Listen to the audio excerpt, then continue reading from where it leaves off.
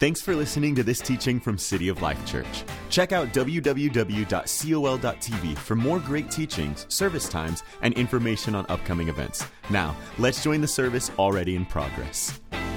I'm really excited to get into the Word with you today. Modern problems, ancient solutions. I want to frame this series for you. Maybe you're just joining us, or you've been trying to piece together, like, why are we talking? Who's this blogger? What are we talking about?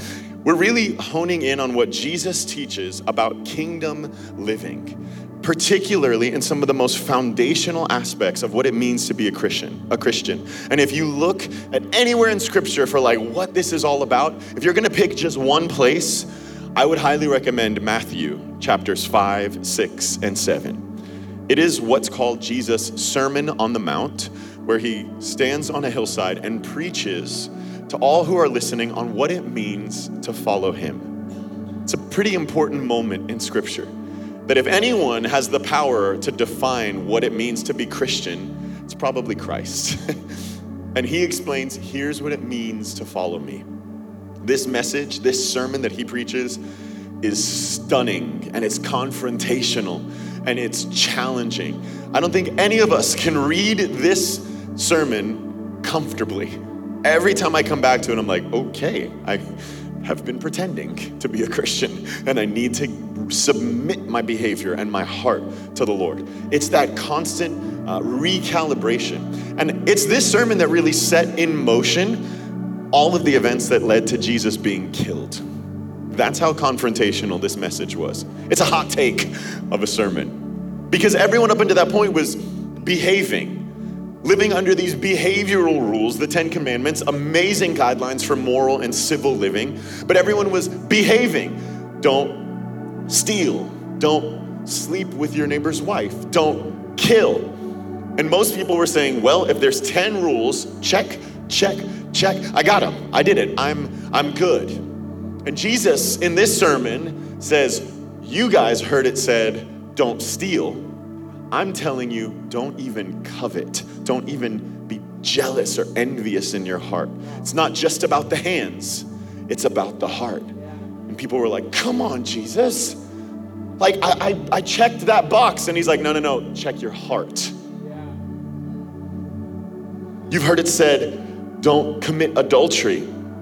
I'm telling you, don't even have lust in your heart. And some dude's like, come on, Jesus. I behaved. I didn't do it. I just thought about it. It was just in my heart. And Jesus says, what's going on in your heart is the most important thing. And then the topic today that I get to tackle is what he connects to murder. Something that perhaps we can be like, okay, at least I don't feel tempted to kill someone today. Today. And he said, yeah, I heard you. He said, today. And Jesus says, you've heard it said, don't murder. I'm telling you, don't even hold anger in your heart. What? I thought I could really get down to like non-homicidal behavior, Jesus. And you tell me don't harbor anger, don't hate.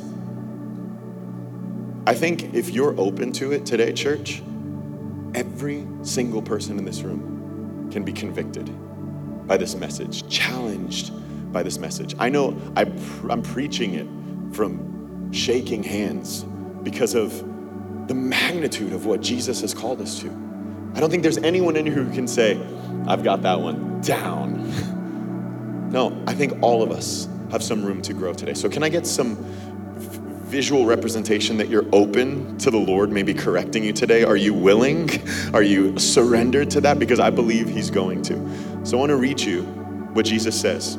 We'll pray and then we'll dive into it. This is Matthew chapter 5, verse 21. You've heard it said to people long ago, you shall not murder. Anyone who murders will be subject to judgment. But I tell you, I'm sorry, I'm a dad. When my kid says, well, my friend said, or at school we're allowed to. And I said, well, but I am telling you, and that's the tone here. Jesus says, you've heard it The rule is this, but now I'm telling you, anyone who's angry with a brother or sister will be subject to judgment. Again, anyone who says to a brother or sister, rakah, which is a Hebrew word meaning idiot, imbecile, is answerable to the court. Anyone who says, you fool, will be in danger of the fire of hell. Literally in the car, I was like, babe, I don't want to preach that verse. There's no way to interpret that. Like, well, what he meant was, he says it plainly. Therefore, if you're offering your gift at the altar, and you remember that your brother or sister has something against you, leave your gift. Go and be reconciled with them. Then come back and now offer your gift. This is an ancient solution to a problem we all have: conflict. A problem called conflict. And Jesus gives us a step-by-step solution that no one in this room likes following. But he says it anyway, and I get to preach it. Aren't you excited? Join me in a word of prayer. Father, speak to us today. We need it. We need correction. We need your guidance. We want to come in here and be changed. And I feel like this is an area where all of us can be changed. So would you do it today? Let your word take root in us. Let us leave here more like you and do a mighty work in our lives. In Jesus' name, amen. Amen. Conflict. Did anyone have conflict today? Let's just get super honest. Anyone have conflict yet? All the parents are like, every day it's like, put on your clothes, please. Both socks every time. And then it's like every night our child forgets that bedtime is coming. Every single night. Like it's a surprise. A little bit of conflict there. Let's just get real comfortable. Married folk, any conflict this week? Show of hands, yeah? Don't point. It's okay. This is my conflict. It's real. Y'all are being honest, which is good, because first service was like, no, we good. Next topic. It's real life.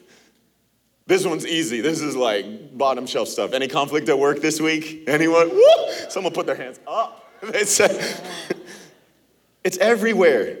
Friendships, family, work. There's conflict everywhere. And we have to be honest about our conflict if we're going to participate in the process of growth. Conflict is real. It's everywhere. But you have to really gauge yourself on if you are someone who engages in conflict resolution. So for everyone that had their hands up for all these different conflicts, how'd resolution go this week? How well did you resolve conflicts? Because that's what we're talking about today. I think a weighty topic that is so very important. Conflict resolution is something that requires the hard work of relationship. You have to do hard work to resolve conflict. But Jesus makes it clear that this is a priority. If I asked you today, what is the priority for you in this worship service? We'd probably say, probably like the worship or like the word, maybe the giving. Jesus says, if you're worshiping and there is something not right in your relationship, just stop. Please go make it right. Okay, Jesus, that seems like a bit of a distraction to me in my moment. Jesus says, no, reconciliation is your moment. Yeah. That's what this is all about. It's about peace, about reconciliation. And culture speaks a language that it's just about you and your situation. That's kind of why we have Jackie, this blogger, like telling us this message from culture, which is like, you're always right, everyone else is always wrong, cancel them. But that's not the way of Jesus. He says, do the hard work of conflict resolution. And remember, you agreed to the terms of this message that you're going to feel conviction, because I feel it too, but we've all got something. Conflict resolution is an expression of God's character. I'm going to delve into something just briefly theologically, this idea of like what Jesus did for us, like what all this is about. There's a term from Scripture called the ministry of reconciliation. This weighty topic that basically means we were not in right standing with God, and Christ put us back into right standing with him. So there was conflict and reconciliation because of Jesus. And since we have been set right with God, the natural response is, how could I ever repay you? What could I ever do? How could I ever thank you? Do you know what he says? Go be in reconciliation with others. Yeah. If you want to thank me, go make it right with others. Because I already did all the heavy lifting here. So go make it right with others. And it's like, is there another way I could thank you? Please. Conflict resolution is vital in relationship. And culture is so conflict averse. Like culture shies away from conflict. And we see this in all kinds of different ways. Things like we don't discuss that, don't talk about that, that's gonna make things awkward. Leading the charge with conflict aversion is Gen Z. A generation of people who are so averse to conflict, they'd rather not address it because they have seen how damaging conflict can go if unresolved. They watch their grandparents divorce, they watch their parents just go foolish in life, and they've realized conflict always means I'm gonna lose something. And that's why we see an anxious-ridden generation who can't even look in one another's eyes when there's conflict, because they've been made to believe that conflict will cause me to lose something. We've got to reframe. Conflict gives you the opportunity to retain someone. Because unresolved conflict will always cost you, but if you can actually resolve the conflict, you strengthen the relationship. When you've been through some things and you come through them and you heal and you reconcile, the relationship just got stronger. And instead of getting so afraid when you hear, we need to talk, you need to recognize, yes, we do, because this matters too much. Yeah. We're not gonna sweep it under the rug, we're not gonna avoid it. Conflict resolution is what makes us better, it's what makes us stronger, and we can't be afraid of it because it's the one thing that Jesus called us into. Now, let me explain a little bit about how relationship works. A healthy relationship follows a pattern or a cycle. There are two cyclical events in healthy relationships. Please hear me. This is how it is supposed to go. A cycle of rupture and repair. Say rupture and repair. Those two events happen cyclically in relationship. Let me give you an anatomical example. Let's say you're in the gym. It'd be a miracle for some of us. Okay? You're in the gym, holding a weight, and when you curl that weight up, I know I have some gym rats in here. On an anatomical level, what's happening when you put your muscle under that kind of tension? Nice. It's tearing. Now, of course, if it's too much, you're gonna fracture something. You're gonna injure yourself. But in reality, there are ruptures, micro fissures that are occurring. And then when you leave the gym and you feel like this, it's because everything's toe up. And if you properly supplement, nourish, and rest, what does your body do? It repairs. It sends all the resource needed to those ruptures, causing the muscle to grow bigger than it was before because of the rupture and repair. There has to be rupture for there to be growth, and there has to be repair for there to be growth. And if it's true in your bicep, can it be true in your relationships? That there has to be rupture for there to be growth, and there has to be repair. This is healthy relationship. We need these two things in relationship. But let me tell you what I am almost certain of. Very, very few of us were modeled healthy rupture and repair in our life. So we don't always have a picture of that, right? I'm sure even what I'm saying to you right now, you're like, what? I've never thought of relationship being rupture and repair. Most of us didn't see it modeled to us in our families, in our parents' marriage, in our parent relationship. Some of us just got no info, zero info about relational pattern. And some of us got a very skewed view of healthy relationship. So I want you to just self-assess for a second, because I doubt that any of us had a perfect picture. So if you think of this spectrum of rupture and repair, what did you see most of? Were you in a very rupture-centric household where it's just conflict, yelling, screaming, but no healthy demonstration of repair? It's just like emotional discharge. And now that I'm not angry, we sit at the dinner table. Come here. So, how was school? It's like, wait, we didn't repair. We just ruptured, but we never actually resolved the conflict. And if that was you, here's what I can say with some certainty. You had to develop an internal thermometer of what kind of climate you were walking into.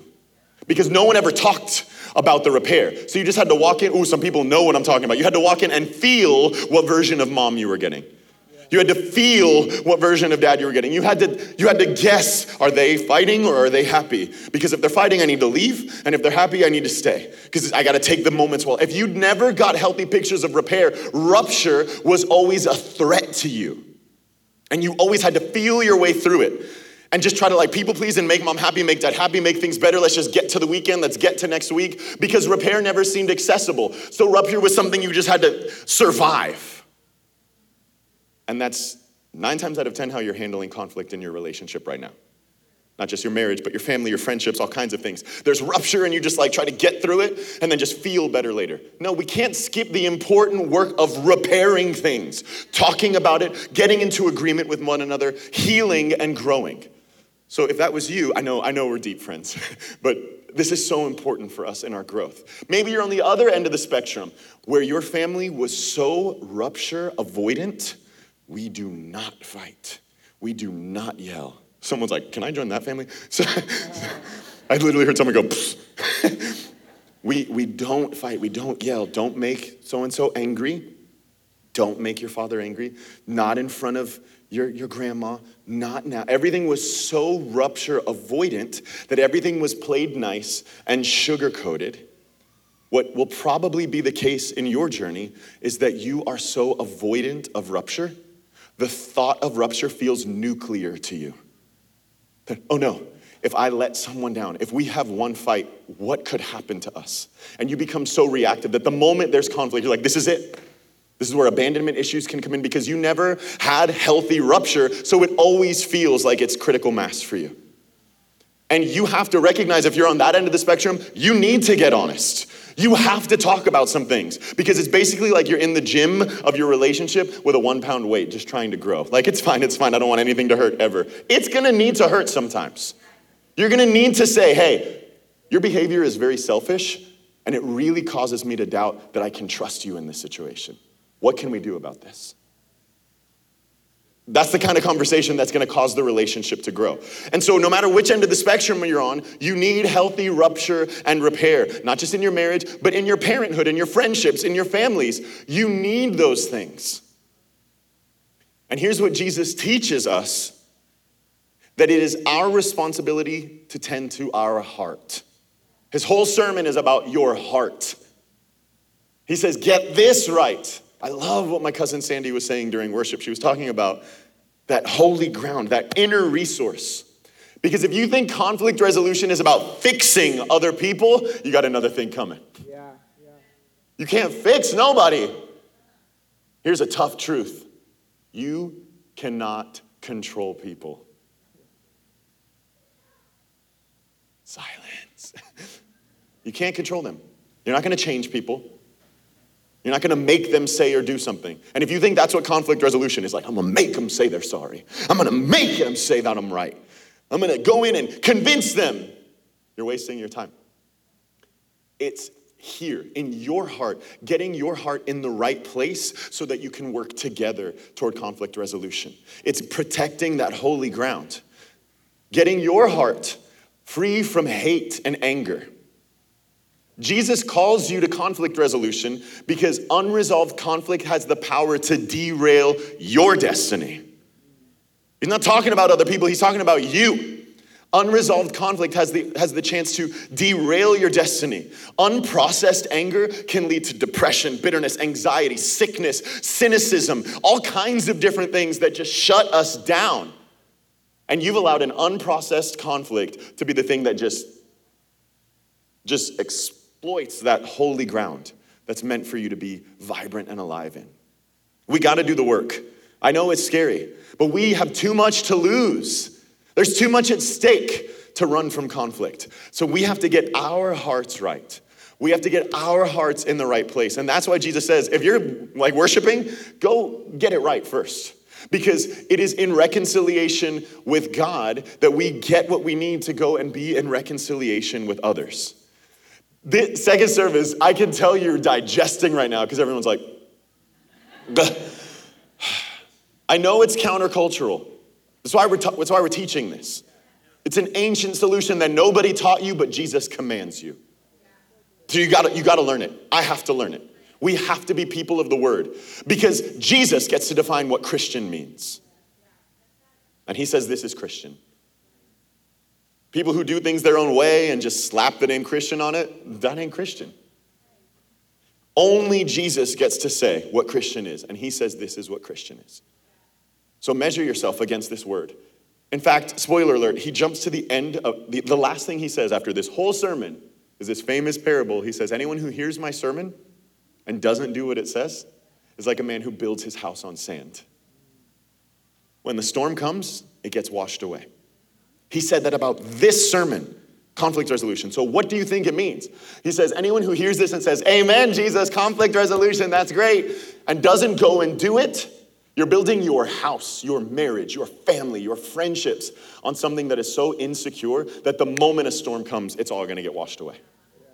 And the heart of God is for the strength of your household, your friendships, your relationships. He doesn't just want you to win. He wants us to win. And it is together that we're going to do that. So it requires us to be in unity. So in healthy cycles of rupture and repair, it's how we build relational security. Has anyone ever felt that like relational anxiety? Are they mad at me? What did I say? What did I do? And then you're like, are we okay? Are you okay? Are you mad at me? No, I'm not mad at you. Are you awake? Yes. Well, the yes sounded angry. Are you sure you're not mad at me? Someone was like, we get so relationally anxious. Do you know how you get relational confidence? Rupture and repair. When you can look at a person and say, I know you're angry right now, but we've been through so much together, and I know that even in your anger, you are for me, and I am for you, and we're gonna get through this, maybe not today, maybe not tomorrow, but we've been through too much for this to break us. That's how you get confidence in relationship. Husbands and wives in your marriage, but also parents with your children. If you don't directly address the topics of your child's life, you are not modeling to them how to build that confidence that you can tell mommy and daddy anything because we've been disappointed, but we love you. We've been angry, but we love you. We've been through so much together that this will always be safe. You can't just tell that to your child. You must show it to your child. That's how you build relational security. It's through rupture and repair. We need evidence to prove if this thing is real. And that's how it happens. And so when Jesus points to the heart, he says, you take care of yourself in the heart so that you can actually approach relationship. I'll go again with the parent example because I feel like this is an accessible one for all of us. It does us no good to try to resolve conflict with our child, to fix our child saying, I told you not to do that. Don't yell.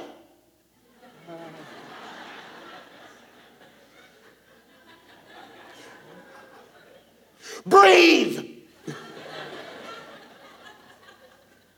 I've so done this. This is me.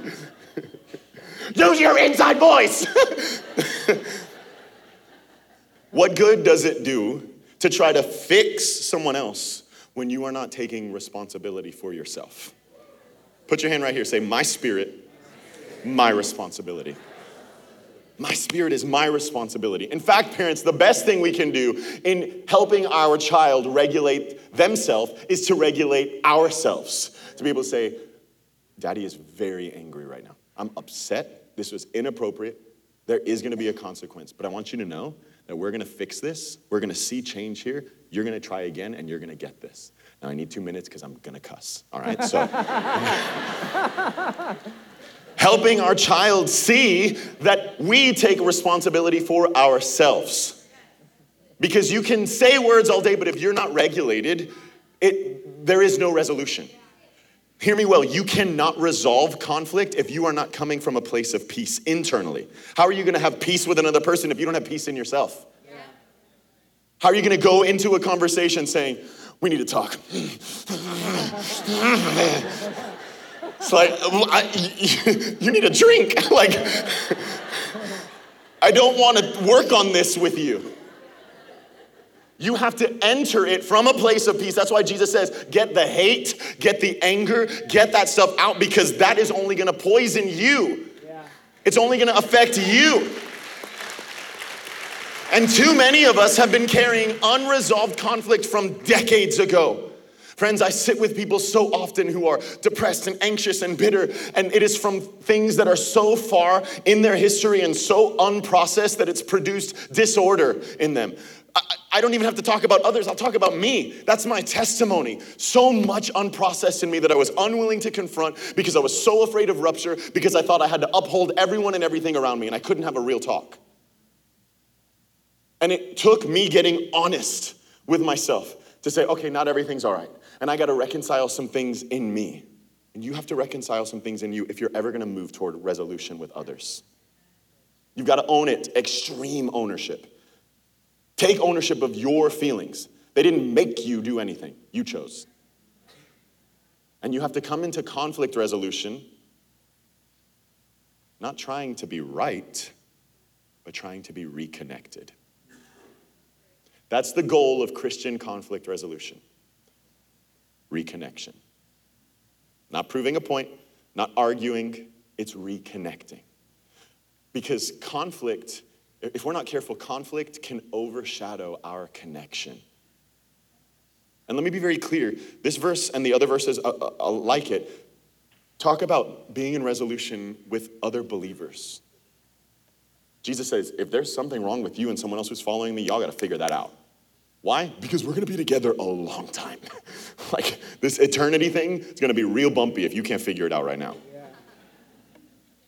I'm reminded of my grandpa, this Dominican man, super strict, with everyone, like, except me, actually. Like, he would take his belt and like he never hit me, though. I just learned today in first service, I said that, I was like, he never hit me, and my cousin was on the second row, and she was like, he hit me? So I guess I was like, special. But he would like take this belt, but he had this one punishment that just made me so mad. And when me and my other cousin, who was close to my age, were fighting, he would say, go sit on the couch and hold hands. Just hit us, please. And I can remember sitting there and my cousin had those big meaty fingers, and he would just it was like a baseball mitt around my hand, and he would just squeeze, and I'd just squeeze him, just angry, and my grandpa would be like, smile. And he was teaching us a lesson that you might be in conflict, but you're family. You hold those hands. You work it out because you're family. And I think it's exactly what Jesus is saying to us. Yes, you might be black and white and rich and poor and left-leaning and right-leaning, but Christian is what unites us more than anything. Jesus is what unites us more than anything. We're gonna have to figure it out. There's gonna be conflict, yes, but we have to hold hands and get through it together, because that's what glorifies the Lord. And interestingly enough, as funny as that story is, it makes me emotional, because when my wife and I fight, we hold hands. And it's a reminder that we're connected even though we disagree.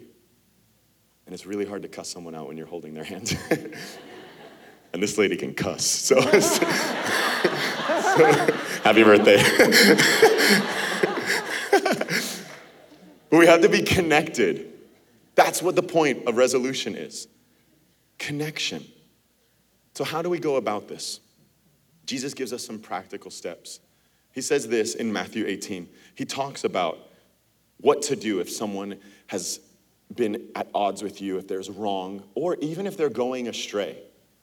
Which, as I was studying this, I was like, this verse talks about stuff that we misidentify. We think it's just if someone makes me mad. No, it also says if they're just going astray. If someone is sinning against you. Matthew 18:15, go and point out their fault just between the two of you. Yeah.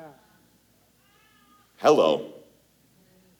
It's highly possible that you, like me, reading Matthew 18:15, have something to repent about today. Yeah. Have you ever gone to someone else first? I have. Can you believe what they did? Can you believe what they said? That's not what Jesus tells us to do.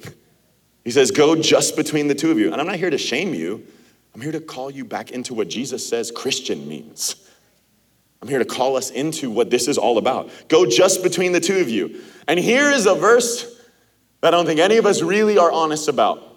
What's the win of Christian conflict resolution? What's the goal?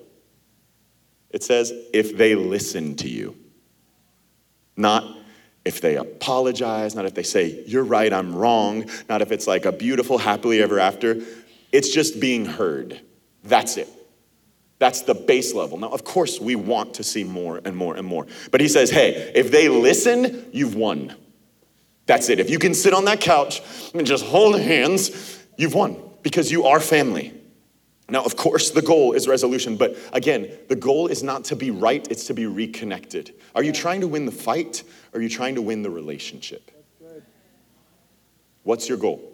Because if your goal is to win the fight, you might lose the relationship. Win the relationship. If they listen to you, you've won. But if they won't listen, then and only then if they're like, you're not even going to say a word to me. If they're unrelenting, then take one or two others along so that every matter can be established by the testimony of 2 or 3 witnesses. That's where you bring 1 or 2 others who love both of you. Don't bring your posse. Be like, come here, the Bible says we can go jump this guy, come on. No, and you want those, when you want a posse, you want those people who are just barely saved, like they can just backslide real quickly. I'm kidding. Someone's like, see, I told you. If you're going to involve anyone else, here's the biblical and pastoral recommendation. It should be someone who is mature spiritually and who loves both of you. It should not be sided one way or the other. Because it allows it to be clear that if we can't reconcile this, it affects more than just us. It affects them. It affects the community. Because we're interconnected. Bring 2 or 3, and if they still refuse to listen, tell it to the church. Get pastoral leadership involved. I can't tell you the amount of times people come to me and they're like, Pastor Justin, you would not believe what happened to me and so. My first question, did you talk to them? No. Okay, well, I actually need to ask you to stop talking to me. Because if you haven't even talked about this, you're going in the wrong direction. This is not just some kind of game we're playing here. This is the family of God. But if they still refuse to listen, get the church involved. And then if they refuse to listen even to the church, then treat them as you would a pagan or a tax collector.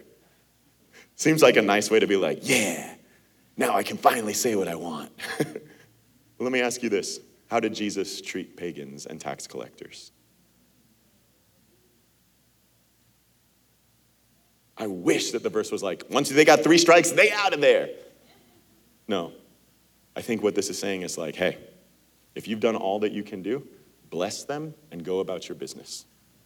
And if they want to come back, then the door is open. Jesus leaves the door open. Bruno thought he left the door open, but Jesus leaves the door open. First service did not get that joke. Jesus leaves the door open for people. And he says, hey, if it still doesn't work, then just leave the door as an option for them, but you have to go about your life. Truly, I tell you, whatever you bind on earth will be bound in heaven. And I tell you, verse 19, if 2 of you agree on anything, it will be done by my Father in heaven. Here's a verse that always gets misquoted. Verse 20, for where 2 or 3 gather in my name, there I am with them. We think that's a verse about like small prayer meetings. It's like, brothers, if there's 2 or 3 together, Jesus is, of course Jesus is there. That's not what this verse is about. This verse is if 2 or 3 people who have been in conflict can join their hands together and pray and resolve that conflict, the presence of God fills that situation. It is holy. It is sacred. When a husband and wife can reconcile, Jesus is there in their midst. When fathers and children's hearts are turned back to each other, Jesus is there in their midst. When friends can be honest and heal their relationship, Jesus is there in their midst. That's where the presence of God is most glorified. In reconciliation. And after all of this, Peter asked this question that I think all of us are thinking right now. He's like, Jesus, how many times should I forgive somebody? I hear you're talking about forgiveness and reconciliation. How many times? Like 7? And Jesus says, 70 times 7. Just keep forgiving. Because if you start keeping a scoreboard, you might not like the score against you. Because think of how God has forgiven us. Jesus tells this story about a guy who was in debt, $100, and the banker says, you know what, I'm gonna forgive your debt. And he goes, oh my gosh, thank you. And he's grateful, and then he goes outside and sees a friend that owes him $1, and he chokes him and he says, where's my money? And Jesus says, who is forgiven much? This guy that had $100 forgiven of his debt, this person who was forgiven much should be forgiving as well. If you're going through life with unforgiveness and unresolved conflict, you've lost sight of God's kindness to you. We don't forgive other people because they deserve it. We forgive other people because we didn't deserve forgiveness. And we are more like them than we'd like to admit.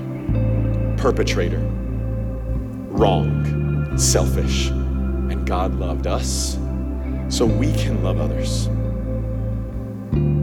But hear me well, forgiveness is an internal choice. Forgiveness takes one person, you. Reconciliation takes two people, you and them. And it's something you have to work together to do. You extend the hand and you try. And sometimes it's gonna go well and sometimes it's not. But reconciliation is the platform that I believe the church is meant to preach its greatest sermons upon. Not in how dynamically we can communicate, in how dynamically we can coexist with one another. What happens up here is incredible. I think what happens here is most countercultural. This is what causes the earth to say, I literally remember someone said, every time I drive by City of Life, there's all kinds of people coming out. They're like black and white and Spanish. How are you all in the same place? And I say, Jesus. Like, it's only Jesus. That's the only way we can do this. We gotta be at peace with one another because it's what glorifies God in the earth. It is reconciliation that allows us to proclaim the favor of God. When a husband and wife, instead of being like the perfect insta couple and everything's good, no, when a husband and wife can say, we wouldn't be married if it weren't for the grace of God. It's not perfect, it's not pretty, but it's reconciled. And if he did it for us, he can do it for you. That glorifies God. When someone says, my parents almost broke me, my trauma almost ended me, but I am forgiving them, we're working on healing, I have boundaries, I'm growing, that glorifies God. Because right now the only solution in culture is cancel. But what about grace? What about reconciliation? What about we being the ones who lead the way in reconciliation, in restoration, in second chances and third chances and fourth chances and fifth chances? We've got to make it right. Do the hard work of rupture and repair, because when it's been through the fire, it comes out gold. Do the hard work. Don't be afraid, because if God did it for you, you can certainly do it for others. Reconciliation isn't always possible. Fight for it anyway. Reconciliation won't always be welcomed. Fight for it anyway. Sometimes there's literally no chance of reconciliation. Perhaps the person is deceased, or perhaps they are actually unsafe for you to reconcile with. Please hear me well. I'm talking about conflict, which is altogether separate from outright abuse. If we're talking about sexual and physical abuse, if someone is unsafe, certainly Jesus isn't saying, just try to go make it right. No, you need to be safe. The authorities need to get involved. But what I'm talking about is relational issues between us and others that has to be made right. And even if you are in one of those dire, terrible, unthinkable situations, Pastor Jana's testimony of how she has walked out forgiveness. I can't wait for you to read her book. It's almost here. It is such a dynamic testimony of how God brought into her own heart someone who could easily say, I get to hate. I'm allowed to hate because of what was done to me. Even she has been able to testify, no, the Lord has even brought forgiveness into my heart for my abusers. It's not saying you reconcile every single thing, but you forgive, you make sure you're safe. But what I'm preaching about today is those relationships that must be fought for. So, I know this wasn't one of the moments where it's easy to just clap and smile through. I think this is guttural. This is deep. But I'm going to ask you for one simple call to action here. Just 30 seconds here. If you would close your eyes, I'm going to ask the Holy Spirit to speak to you. Holy Spirit, would you bring to our hearts, would you bring to our minds one relationship that you would have us work toward reconciling? I believe right now He might be showing you a face, a name. Okay, open your eyes. Obey that. When God speaks, what do Christians do? We obey. Anyone who hears His words and doesn't do anything about it is building on sand. So here's my suggestion. I saw it after first service. You might need to make a phone call. You might need to go get some coffee. Here's one thing we're not gonna do. City of Life, you're not gonna resolve conflicts over text. Stop that. Okay? It's a non-starter. We don't resolve conflict that way. We connect at the heart, because this isn't about being right. It's about being reconnected, and ain't nobody reconnecting that way. Do the hard work. Do the rupture and the repair. Watch it grow. So take whatever He's put on your heart, and let's go be peacemakers. This is the last thing I'll say. Peacekeeping is the weakest form of reconciliation. Peacemaking is the strongest. Peacekeeping is where we tiptoe and we avoid. Just keep the peace. Just don't touch that one issue. Let's try to keep it all good. Peacemaking says, hey, you feel that? I feel that. We're going to talk about this. In fact, peacemaking is usually the most confrontational thing that we can do. But Jesus didn't call you to be a peacekeeper. He called you to be a peacemaker. Someone who refuses to accept chaos, who refuses to accept anything other than God's peace. So take what He just spoke to you and go make peace. I believe that reconciliation is the greatest platform for the church to preach from. And what would happen if all of us lived in vibrant reconciliation? People couldn't deny it.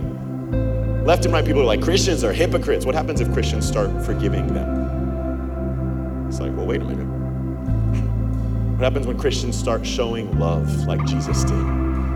It silences the criticism and it demands a response.